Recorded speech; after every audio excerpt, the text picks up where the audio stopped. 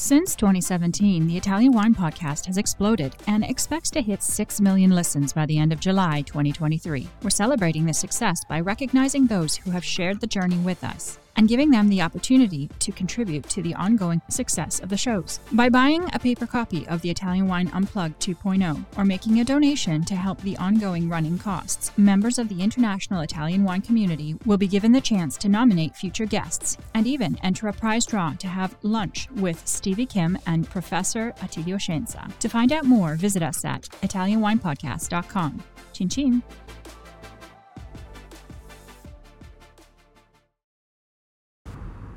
Warning. This podcast contains information in Italian language. I repeat, this podcast contains information in Italian. Chin chin.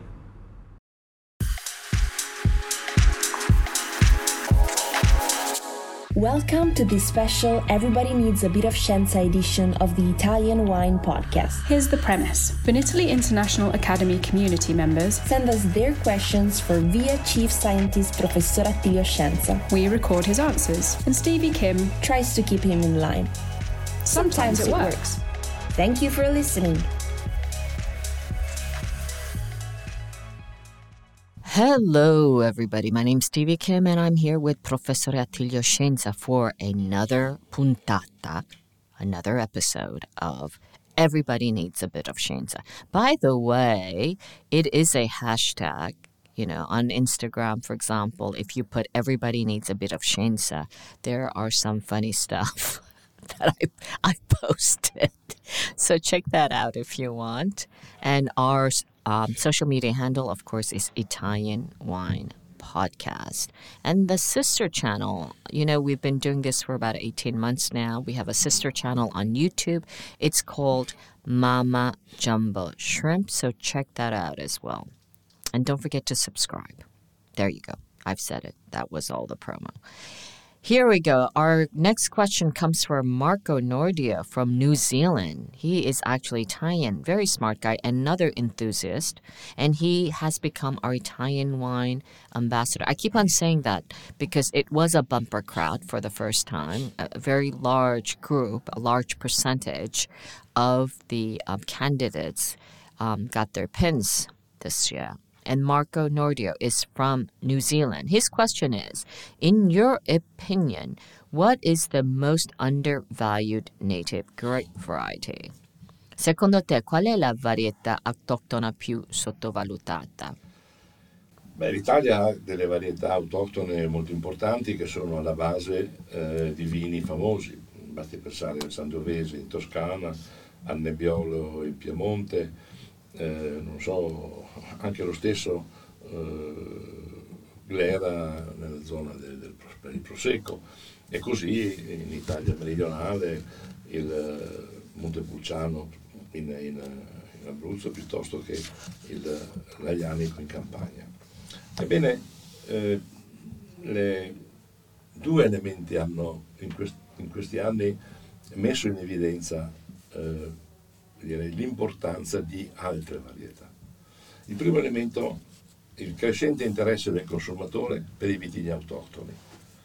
Il consumatore moderno è un consumatore che non ama la globalizzazione, non ama, direi così, le grandi denominazioni, non ama i grandi marchi, ha bisogno di entrare nei territori con il racconto e anche con queste esperienze, diciamo così, sensoriali.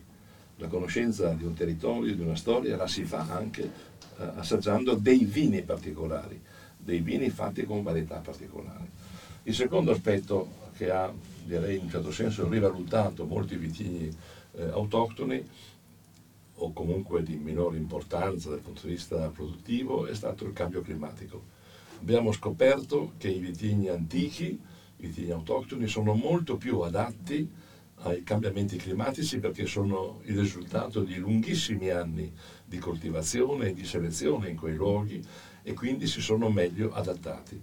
Noi abbiamo portato in ambienti lontani vitigni strani, di Chardonnay in Sicilia, non so, tanto per fare il Traminer in Puglia, cioè abbiamo veramente fatto un po' di confusione tra i luoghi dove questi vitigni sono nati e i vitigni dove la moda ha costretto questi vitigni a spostarsi.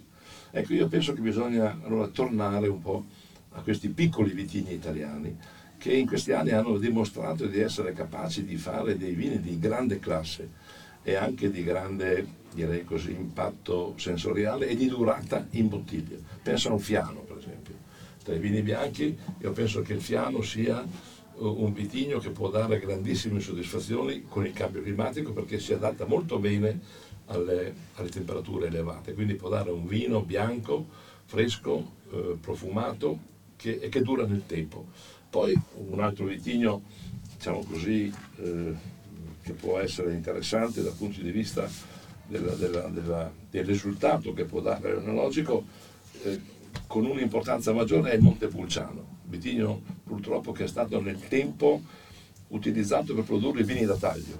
È sempre stato un vitigno che ha aiutato tutta la viticoltura del nord Italia, cioè il fatto di i vini fatti in Abruzzo da Montepulciano sono stati usati solo per correggere i vini del nord. Ecco, io penso che questo vitigno, coltivato anche nelle parti più interne dell'Abruzzo, ma non solo, può essere anche coltivato nelle parti meridionali della Puglia, in qualche regione, in qualche zona delle Marche, comunque sulla costa adriatica, può essere in futuro un vitigno che può produrre dei vini di grandissima classe e di grandissimo interesse sensoriale. Ma cosa ne pensi di, sai che è un debole per Schiava? Perché tanti lo considerano un po' un... No, ma la Schiava è un vitigno, direi, molto particolare. Intanto abbiamo due Schiave, tra loro molto diverse. Gentile e grosso. No. Abbiamo una Schiava lombarda, cosiddetta, e una Schiava altoatesina o comunque delle regioni tirolesi, diciamo. Sono due Schiave geneticamente molto diverse, completamente diverse. La Schiava della Lombardia... E come si chiamano esattamente? Si chiama Schiava anche in Lombardia. Sì, entrambi. Are you enjoying this podcast? There is so much more high-quality wine content available from Mama Jumbo Shrimp. Check out our new wine study maps or books on Italian wine, including Italian Wine Unplugged and much, much more. Just visit our website, mamajumboshrimp.com.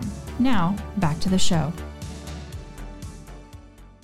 Sì, solo che non viene mai vinificata da sola, ma è all'interno di alcuni vini della parte meridionale del lago di Garda. Entra con il Groppello, assieme al Marzemino, assieme ad altre, a un po' di Sangiovese, per fare dei grandi rosati anche nella zona del... Mentre la Schiava dell'Alto Adige è un vitigno che ha alcune sottovarianti, che è la Schiava grossa, Ciaccherle, la Schiava media, la Schiava piccola e la Schiava grigia. Sono sottovarianti genetiche ma fenotipiche anche, che danno vini molto diversi. Questo vitigno ha avuto una grande fortuna nel passato.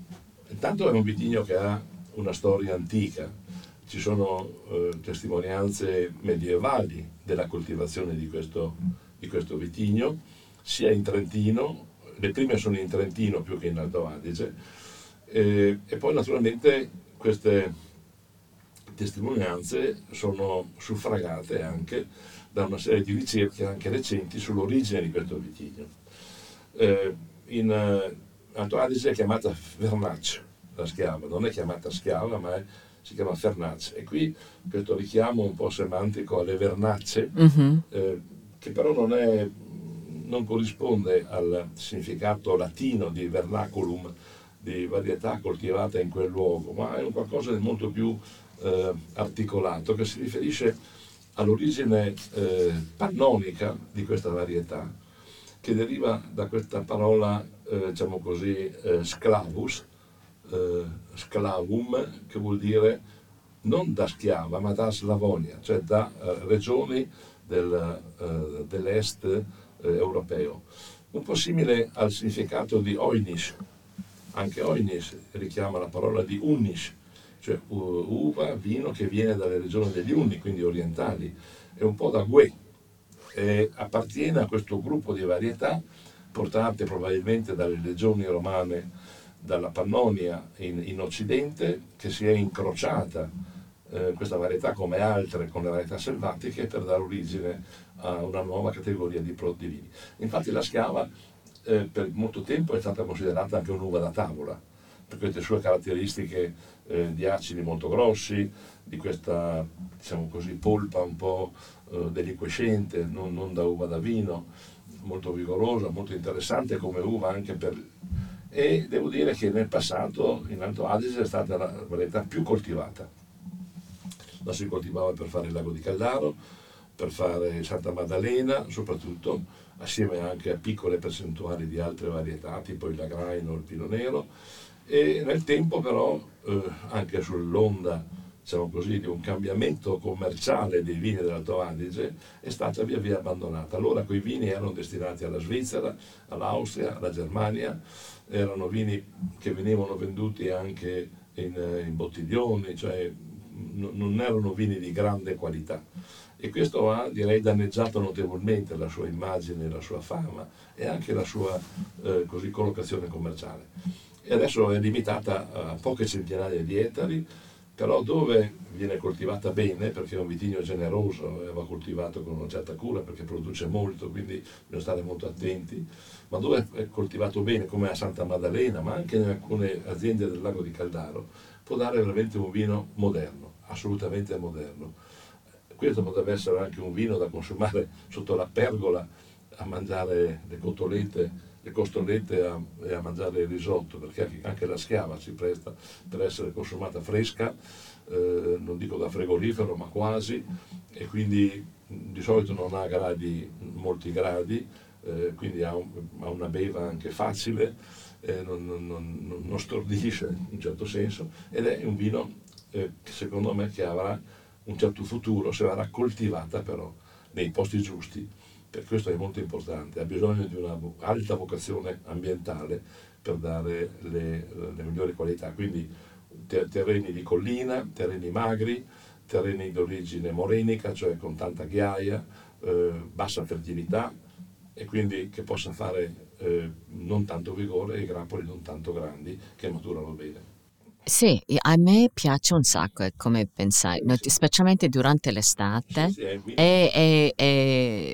È veramente, come dici te, no? Un po' fresca, sì. addirittura un po' fredda a volte, no? Che è proprio rinfrescante. No, proprio il sapore di mandorla amara, c'è un sapore di mandorla amara buonissimo proprio, con questa, anche con questo sottofondo in bocca non solo di amaro ma anche di frutti, di fiori, è veramente un grande vino. Purtroppo è stato rovinato da Sì. questa fama. E comunque, here you go. Mi sta venendo ancora l'acquolina in bocca. Questo sarà il tema, tutta la nostra trasmissione. L'acquolina in bocca. Ho appena imparato. Okay, that's it. Signing off here and now. My name's Stevie Kim. I'm here with Professore Attilio Scienza, our friend, our chief scientist, our vine genetist, and of course, that's why everybody needs a bit of scienza, and that is a hashtag. Follow us on our social media and wherever you get your pods. Thank you very much. Ciao ragazzi, alla prossima. Ciao. Ciao. Listen to the Italian Wine Podcast wherever you get your podcasts. We're on SoundCloud, Apple Podcasts, Spotify, Himalaya FM, and more. Don't forget to subscribe and rate the show. If you enjoy listening, please consider donating through ItalianWinePodcast.com. Any amount helps cover equipment, production, and publication costs. Until next time, cin cin.